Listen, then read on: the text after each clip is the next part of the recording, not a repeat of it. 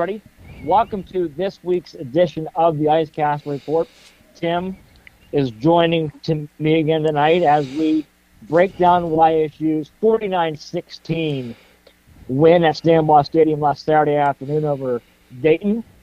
Tim and I will talk about the game, what we liked, what we didn't like. Not much to dislike him after the Penguins put a 49 spot on Dayton and it looked really good offensively. And we'll preview this week's matchup with, I believe, I have to go back to record books, but I believe it's our first ever game against a SEC team in 9th-ranked Kentucky, and a lot of Youngstown connections to that one. So we'll break down that in a little bit, but let me bring in Tim and see what his thoughts are on YSU's second non-conference win of the year. I was happy with that win. They played well. You expected them to win. Mm-hmm. And it was a game they had to win. Exactly. And like I mentioned going into week one, not that these games don't count, because obviously they all do. Mm-hmm. But the important games begin not this week, but the following week when you get into conference play. Conference play makes or breaks your season. However, you want to get off to a great start. And they did that, and Crenshaw was able to show some of his skill set that we did not see a lot last year or in the first game this season. So on that level, it was very encouraging. 6 touchdown passes is something to get excited about.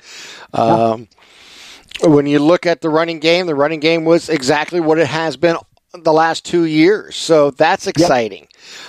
Setting things up and getting into open spaces. So I was really excited and very pleased with the output that they had last Saturday. And, they did exactly what everyone wanted them to do and expected them to do, not just win the ball game, but win it handily. And congratulations to the coaching staff and the players and the university, because they did exactly what was necessary to be 2-0, to have a positive week going into Kentucky, which, again, I don't expect to be Marshall. And Marshall's a Division I school, that upset Notre Dame last week. I don't expect to be Appalachian State when they defeated Michigan. I don't expect those. Now, if it happens, we'll celebrate. We'll celebrate just like we celebrate when YSU beat Pitt 5 years ago or 6 years ago, however long ago it was. But the bottom line is you have to play the schedule. And this is a tough game coming up, but against the Flyers, they did everything they were supposed to do. And at this stage of the season, where you can say basically 20% of the season's down, you have done exactly what you were supposed to do, be 2-0. Yeah, that's a good point, Tim. And, we're not going to apologize for winning. Just like if Kentucky beats us Saturday afternoon, they're not going to apologize for winning. Like you mentioned, in every sport, you play your schedule. If it's baseball, football, basketball, hockey, you play your schedule, and you're not going to apologize for winning the game. Because as our friend down in Louisiana likes to say, Brian Kelly, winning is hard. And it is hard. And, let's give the Penguins credit, Tim. I thought, now granted, it's been kind of a weird couple of years here with COVID and all of that, and the truncated season and all that. But I really thought Saturday, the win over Dayton was the best performance under head coach Doug Phillips. Look, I know Dayton is a Pioneer League team that does not give scholarships. I know that YSU was favored significantly to beat them, and they did handle them. However, let's take a deeper dive into this game. As Tim and I have talked about so often in our, keys to the game, I always say, stop the run. And maybe that's the Jim Tressel born in me and, Tim.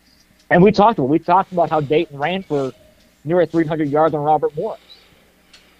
And they came this game and kind of changed up their game plan a little bit. The first 3 plays of the game, they went pass. And I'm like, that's not a bad decision. And they got some yards. Not much. But YSU, 35 rushing attempt for Dayton, 55 yards. Only 1.6 yards per carry. You stop a team to 1.6 yards per carry, and you're going to win 9 out of 10 times, if not 10 out of 10 times. Well, that's exactly it. You hit it. You prevent the other team from getting into the end zone or having opportunities in the red zone. You're going to win a lot of ball games, or you're going to be in position to win a lot of ball games. Let me rephrase that. Yes. And YSU last Saturday put themselves in a position early to dictate the pace of the game and dictate who was chasing whom. And that was the key. Once they got the lead, they established, especially in the third quarter, they established themselves to be the better team, and they wore them down. And, they did exactly what was necessary. Like you said, I don't take anything away from Dayton. Look, every school has to play games that make them money. Dayton coming to Youngstown State makes them money. Maybe not a lot of money, but it makes them money. They're going to make them money. Right. And it's not that they won't come in and compete, because they will come in and try hard. We've seen every team that comes into Stambaugh Stadium the first couple of weeks of the season compete. And unfortunately, we've seen a couple of times where they had too much success against the Penguins early in the season. So you have to accept, like I said, a schedule is made for its reasons, and one of the reasons that you're playing Dayton week 2 is because you have Kentucky week 3. And worst case scenario, no matter who you're playing, if you're playing up like a Youngstown State is, or if you're, let's say, a MAC school and you're playing an SEC school this week, that week before, you definitely don't want to put players in position to be injured. Going into that where you're now playing your second and third string, and they may get injured in a big game like that. So that's the key, is they got out of that game healthy. They had a big lead. They didn't have to play everybody the entire game. And now they can focus this week on their first road game, a game that's going to be a huge challenge for them. And they may be on the opposite end of a 49-15 game or 14 game. It's very well possible. But, again, when you play a team that is more talented and has better numbers and bigger size and speed than you want to get out there and compete as hard as you can and see what happens. But you want to compete each and every play. And we're going to see what happens, going on. But, again, Dayton came in and competed hard. They just were outmatched this week. And that's why the score was what it was. That's why Crenshaw was able to take advantage of some of their mistakes. And those are all important parts of watching a team get better. And as for saying that it was the best game for Phillips, I can't disagree. I mean, he hasn't necessarily had too many a big sample to say this was his best game. So I'm more than happy to give that to him. I think it's fair. Well, the thing that I like, Tim, is anytime you're playing a team that you should beat, you need to come out and, like you said, establish your presence up front early and often. Why should you do that with a 21-point first quarter? They jumped out to a big lead, never looked back. Let's go through a couple of the game keys I had. You and I both agreed you got to stop Dayton's run game. You have to stop the run game. We talked about Jake Chisholm, the leading rusher, 12 carries, 37 yards. Dante Casacola, who ran for 90-plus yards against Robert Morris, 13 attempts, 29 yards gained. He was sacked 5 times. YSU did not record a sack against Duquesne. Penguins came out with 5 against Dayton, did not get sacked. I said I won in every game. I want Jaleel McLaughlin to have 200 all-purpose yards. Now, Jaleel struggled this game, Tim. He only had 135 on the ground, 52 through the air, so only got 187. But the thing that I like, multiple players ran the ball. McLaughlin had 13 carries. I've never seen Dry Rushton, 10 carries, 73 yards. Crenshaw, 8 carries, 36 yards. You and I can both agree. We don't want Crenshaw running 15, 20 times a game unless he absolutely has to. Last year, I felt too much of our offense was McLaughlin, Crenshaw, and let's make it 3rd and 2 or 3 so we can complete a little out route or curl route or something like that to make the passing tree not very diverse.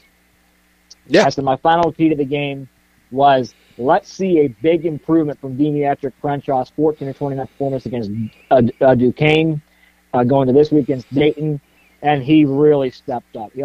11-17, 230 yards, 64% completion percentage. Again, no sacks. He had no interceptions. He had one fumble, but when you're playing fast down here, you're going to have turnovers. So I can live with that. And like you touched on, Tim, he had 5 touchdown passes. Mitch Davidson came in through 1 pass, 18 yards, touchdown. Penguins set a school record for most touchdown passes in a game Saturday, so congratulations to them on that feat. That's pretty impressive given the long line of quarterbacks that this program has had. A lineage of them.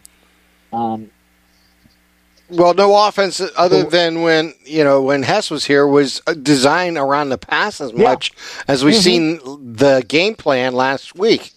So that is encouraging. I mean, they're opening up the offense. Hopefully, with the offense now open up, one of the keys that we'll see here is a bigger role for Drew Rushton.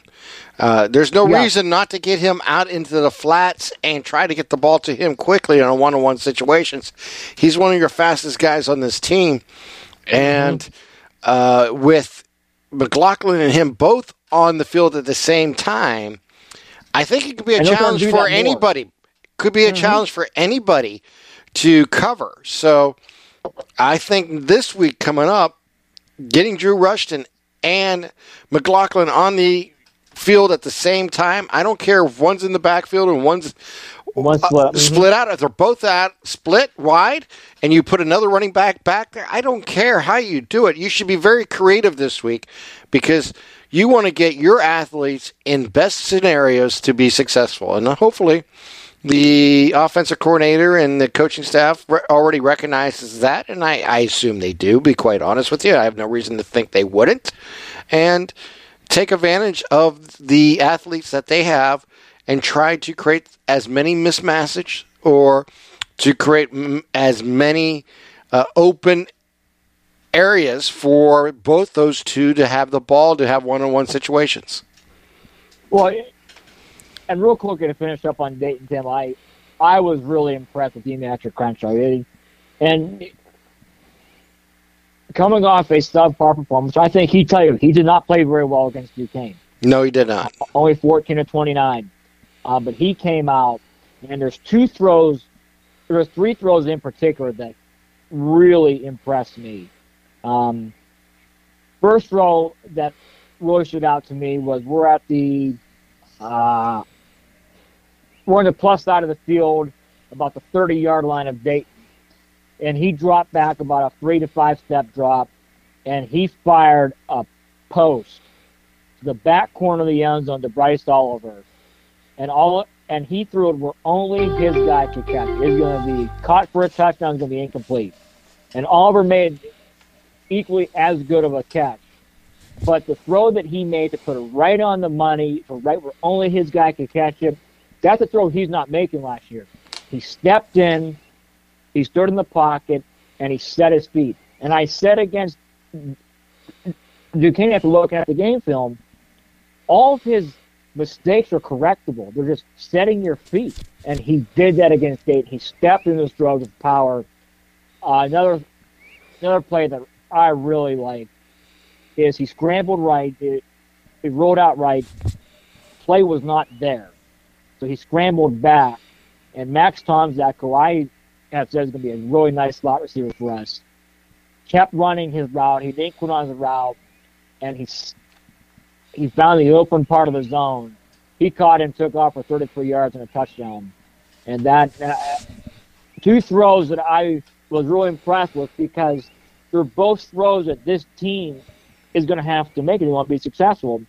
And we've talked about it, Tim, covered high school games, watching college games. You cannot win in 2022 if you do not have a quarterback that can throw the ball in the pocket. If you don't have a quarterback that can throw the ball in the pocket, you won't have very much success. But on the flip side, we have to utilize the tremendous athletic ability that Crenshaw possesses, and those are his legs and his overall athleticism. And for him to roll out and then avoid the sack and fire a strike to lead his guy for a touchdown, that was really impressive to me. YSU ran the ball 37 times, only threw it 18. Granted, much of those runs came in the second half. We're trying to salt the game away. So I guess the only nitpicking, Tim, I could say is, let's maybe be a little more balanced, 60-40, 55-45. But, hey, we all know this is an offensive line-driven program.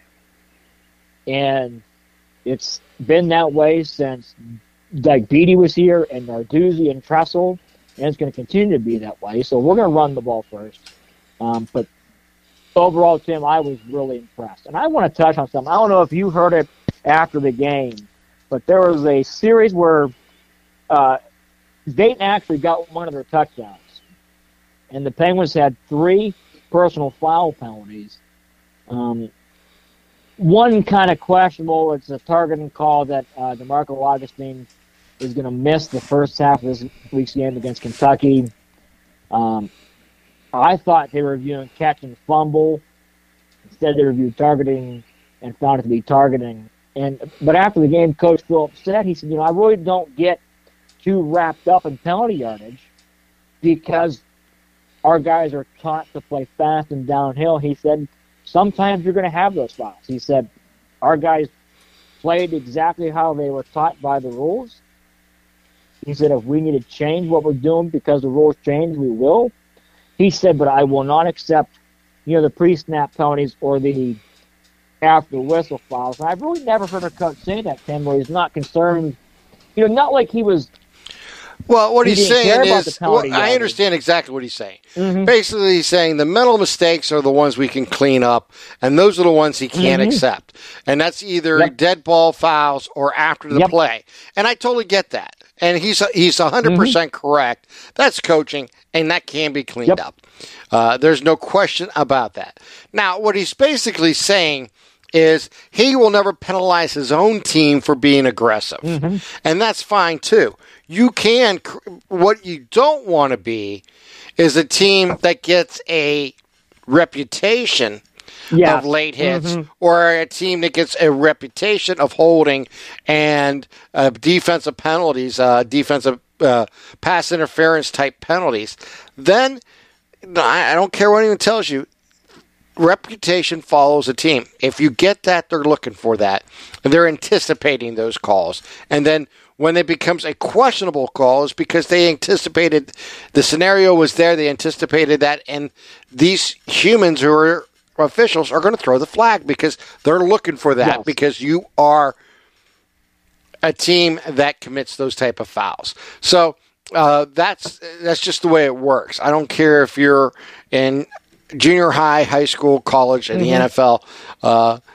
And it's not a knock on officiating. When I say that, it's just the human nature of the job and being aware of what team you're covering as an official. Because if a team is known for holding offensive line, guess what? You're going to keep an eye on that. Yes, if you are a team that is known for defensive holding or pass interference, they're going to keep an eye on that because you're not going to get those close calls.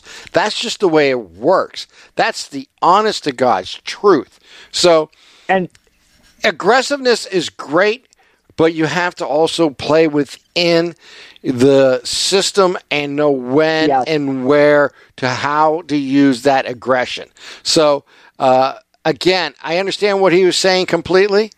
And I don't think he's wrong. That is basically what every coach tells the team. And he just happened to tell the media that. And I've heard that before from other coaches. So we'll see. We're only 2 games into the season. We won't know that until game 5 or 6 when we start seeing certain penalties on certain players add up. And as for the targeting, it's unfortunate. You hate seeing that happen. It is part of college football for the last 5 years. It's not going to go away. I don't like suspending the player the following game. I don't either. Or making them lose, the first half or second half, and then be available first quarter, second quarter, third quarter, whatever it may be in the following game. That's the part of the rule I think is overzealous in a sense that they, if you need to eject the player, fine, but you know what? No need to penalize the player going into a week that penalty has no bearing on. And by giving a 15-yard penalty and ejecting a player should be plenty of a penalty and a deterrent to try to litigate targeting, which is just unfortunate part of the rules.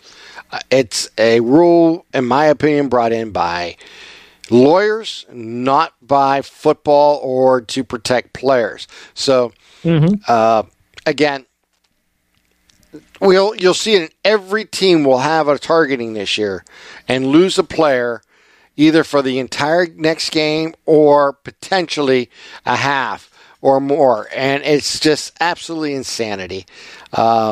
We see it in every bowl game. It seems like every big bowl game, one team or both teams will lose a player for that rule. And it's unfortunate. It's just, like I said, the rule is not the actual targeting call. I don't have a problem with. Assess the 15-yard penalty. Put the guy on notice. If to use a European football term, give him a yellow card. Tell him that he's not, if something comes back, he's ejected for the next time. If you believe it's so severe that he needs to be ejected now, I don't have a problem with it. Yeah. Then you eject him now. They give him, quote unquote, the red card, and you kick him out. Yep. Okay? But that's just I say this every year about this rule. And again, I have a problem, not necessarily with trying to enforce a rule. I just don't like penalizing a player beyond the game that they're playing. But Tim, I completely agree with him. It's the unfortunate part of the game right now, but we're going to have to live with it. Those are rules. We can't change them right now. No, they're not going to change this year.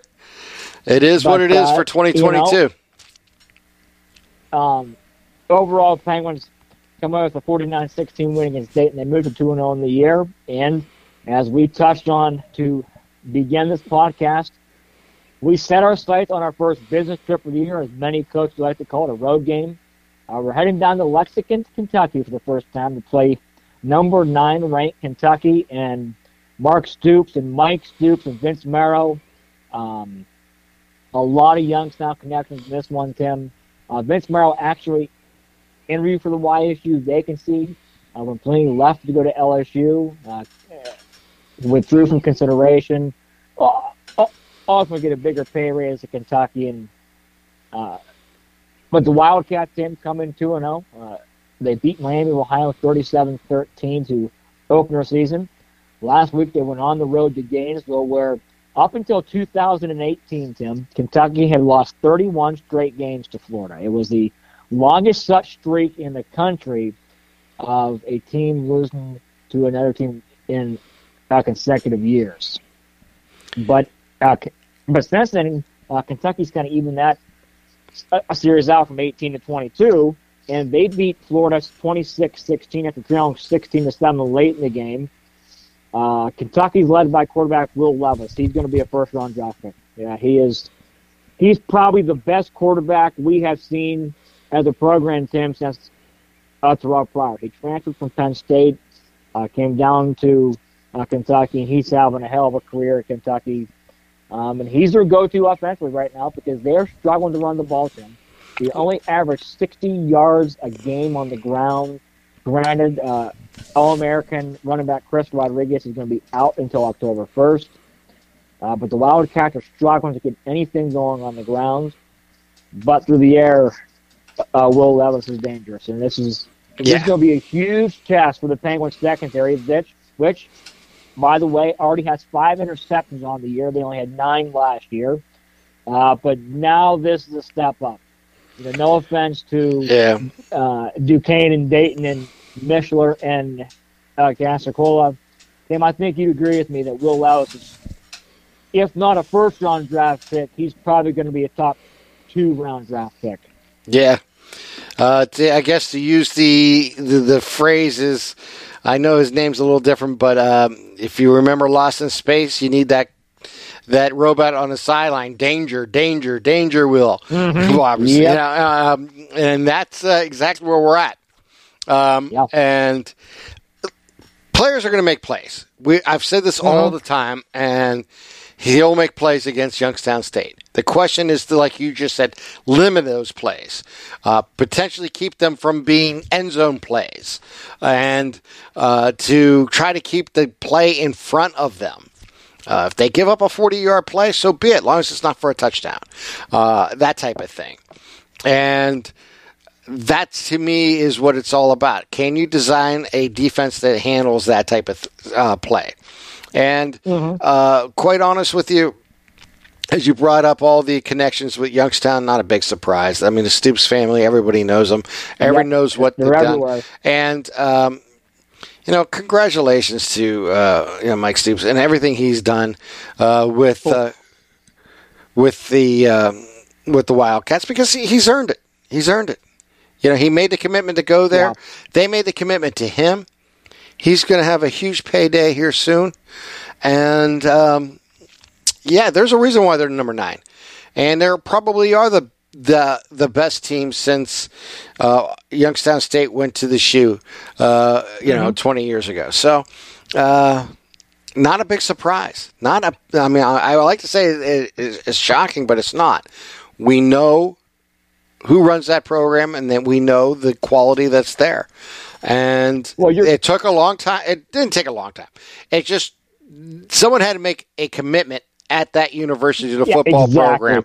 And they found the guy to make the commitment to, who in return, not a surprise, just like his brother did in Oklahoma, you make the commitment back to that university, and you then see some results. And that's where they're at. And that's when let's put it this way.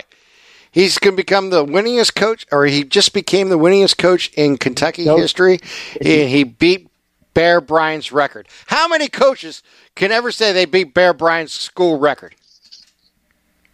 Not very many, Tim. Not very many. And the thing that's impressive about him is, you talked about it. And when you go to a school like Kentucky or Duke or North Carolina or UCLA, a school that has this basketball-rich tradition, and football is viewed as an appetizer to the main course, and that's basketball season. He stayed committed. He had a process in mind. He's utilized the transfer portal nicely, but he's recruited really well. He's recruited really well down there. And like you said, the administration has committed to the program. They spent more money, and in turn, he's upped his commitment to them. Kentucky is just it's a really good program for him. They've won 10 games for the past 5 years, I believe he's saying in his SEC media days I was listening to earlier. They are on the verge of competing in their division, in the SEC, for a title. Yes, they are in that position. Now, it's a big leap to get there, but they have that potential to do that this season and many seasons going forward.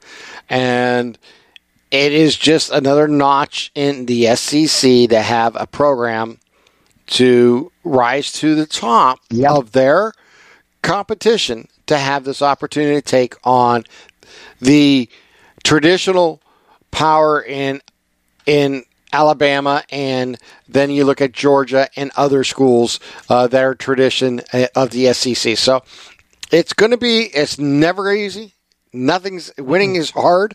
We've heard that statement many times from many people. No, we have. And it really, truly is.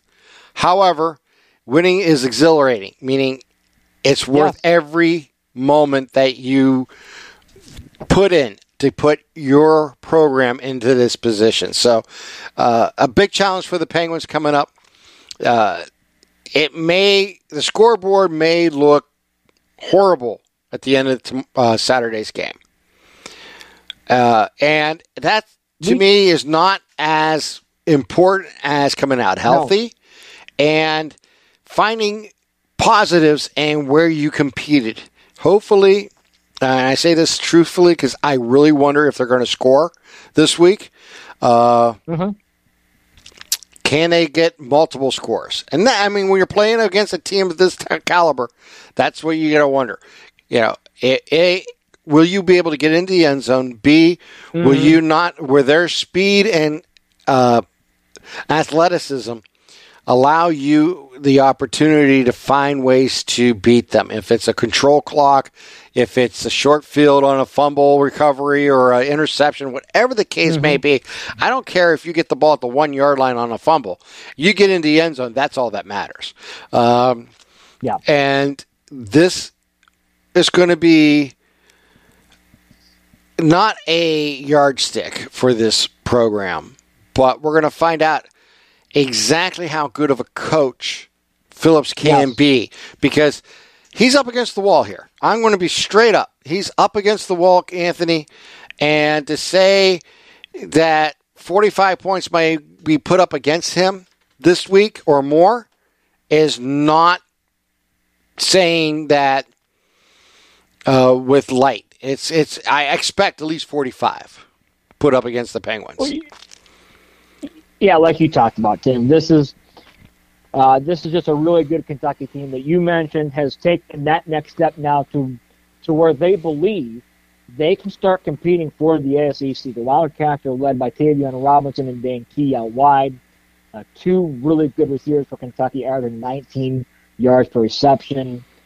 They're led on the ground by Cavassier Smoke, a Pitt transfer. Let's talk about that until Chris Rodriguez gets back in a couple weeks. Penguins have faced Cavassier Smoke years ago when he was at Pitt.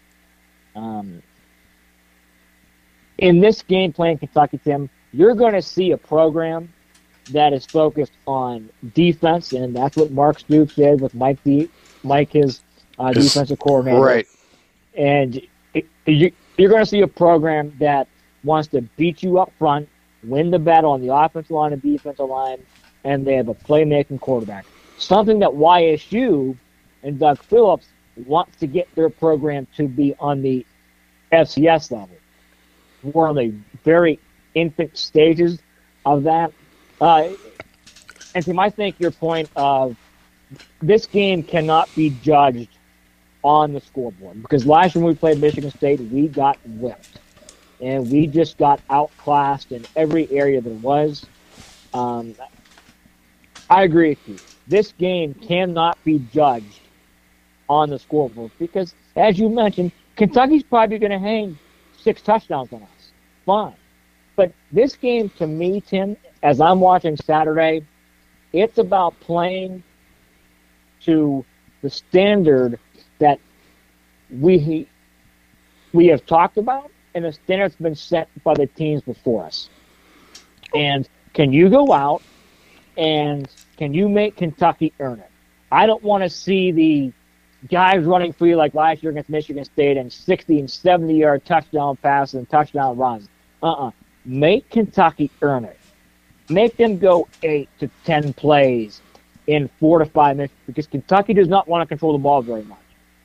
They want to get the ball and score quickly. They run a high-tempo offense.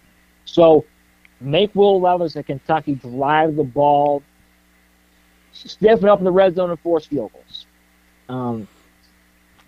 Obviously, when you have, and I identify Demetric Crenshaw and Joe McLaughlin as our 2 best offensive players. I think you agree with me there also. Sure.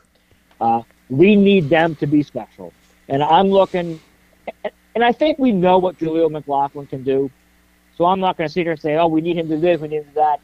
He's going to do what he does every week. He's a special player. I've said it, repeat, I'll say it again. 8 is a special player. He's incredible. Well, you know what? And I'll say this, no matter who we play, Anthony, not to really interrupt you too much, but to drive your point home, is not only is he a special player, but in a game like this, when we talk about that anytime he has the ball in his hands, he's a threat to go the distance. This is a game where it is absolutely imperative that he has a big run or two. And it's just to give that spark to the offense and belief and that smell some success. Now, guarantee you, Mike Stoops is going to be ready for that, and Mark Stoops, the head coach, is going to be absolutely already. They've scouted it for the last 2 weeks. They went back last year and looked at the films. Trust me, they're going to be ready for him. So, in my opinion, is he needs to have that big run, and it's going to be up to the offensive line and getting him in spaces for that to happen. If it gets in a foot race, he could probably beat anybody. So I'm not too concerned about that. Yeah. He'll run off a big one. However, in my opinion, they're going to take so much view of trying to shut him down. This is where I think Drew Rushton can become a big part of the offensive plan. I hope he is. I hope it's just not me being a homer here for Drew Rushton, but I honestly do believe if you have both of them on the field at the same time, that's going to be difficult for any school to really try to shut them both down. And if Crenshaw can deliver the ball in spaces to those guys, and a couple of special big plays can happen. And that's what I'm hoping for. This is a huge game. Before we wrap it up real quick, this is a barometer now for Demetric Crenshaw. You had a bad game against Duquesne when I said all your mistakes are correctable. They were. You came back and had a hell of a game against Dayton, 11-17 to 235 touchdown passes. Now, like you mentioned, Tim, Mark Stoops and Mike Stoops, they're going to be geared towards shutting down our strength. And our strength of the running game is led by Jaleel McLaughlin. So that means Demetric Crenshaw is going to have to make plays in the pocket because you can't scramble outside and get yards like Kentucky. They're too big. They're bigger, faster, stronger. All right, that's where they're going to compete for the SEC this year. I'm not saying they're going to win it, and they might finish third behind Alabama and Georgia, but they're going to make Crenshaw beat them through the air, and we'll see if he can do it, Tim. We'll see when the pressure's coming in his face. This is the best pass rush he will see all year, including North Dakota State. If he can set his feet, stand in the pocket strong, and make throws down the field to talent receivers and Bryce Oliver, Max Tomczak, Charles Fordham. So we'll see. This is a big benchmark for Demetric Crenshaw and his growth as a starting quarterback. I want to see him really lead this team and be the leader that a quarterback is supposed to do. And I'm not going to sit here and give, we got to do this, because like you said, Tim, this is going to get out on the scoreboard.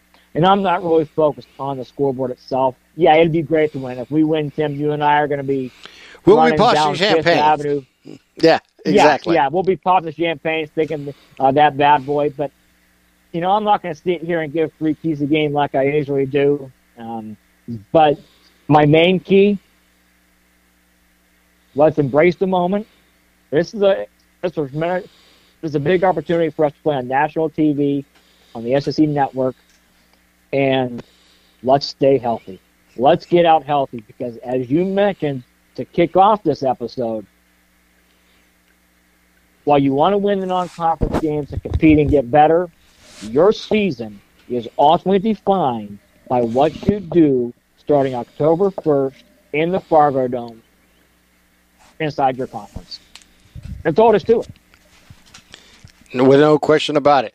real quick, my keys is simply for them to come out healthy, to compete as much as possible on each play, and 3, find a way to get Drew Rushton involved in the offense to take pressure off of both Crenshaw and McLaughlin. Tim, you want to give a score prediction? All right. It's going to be ugly. I'm going to go 52-7. Wildcats. Okay. Tim, that's going to hurt. Look, anytime you get beat 52-7, no matter who you're playing, it sucks. Maybe I'm drinking the red and white Kool-Aid, Tim, but I felt really good walking out of Stambaugh Stadium Saturday. I mean, I felt really good. I haven't, and a little pep my step, but you got to respect the job that Mark Stoops has done down in Kentucky, and the player Will Levis is. So give me Kentucky 47, YSU 10. I think the Penguins put up a little better fight than they did last year against Michigan State, but ultimately, this team's going to win 10 games in Kentucky and play in maybe a New Year's Six bowl game. So give me 47-10 Wildcats and the first loss for our Penguins as we get set to wrap up non-conference play. So like I said, YSU 2-0, playing number 9 Kentucky Saturday afternoon, 12 o'clock on the SEC Network.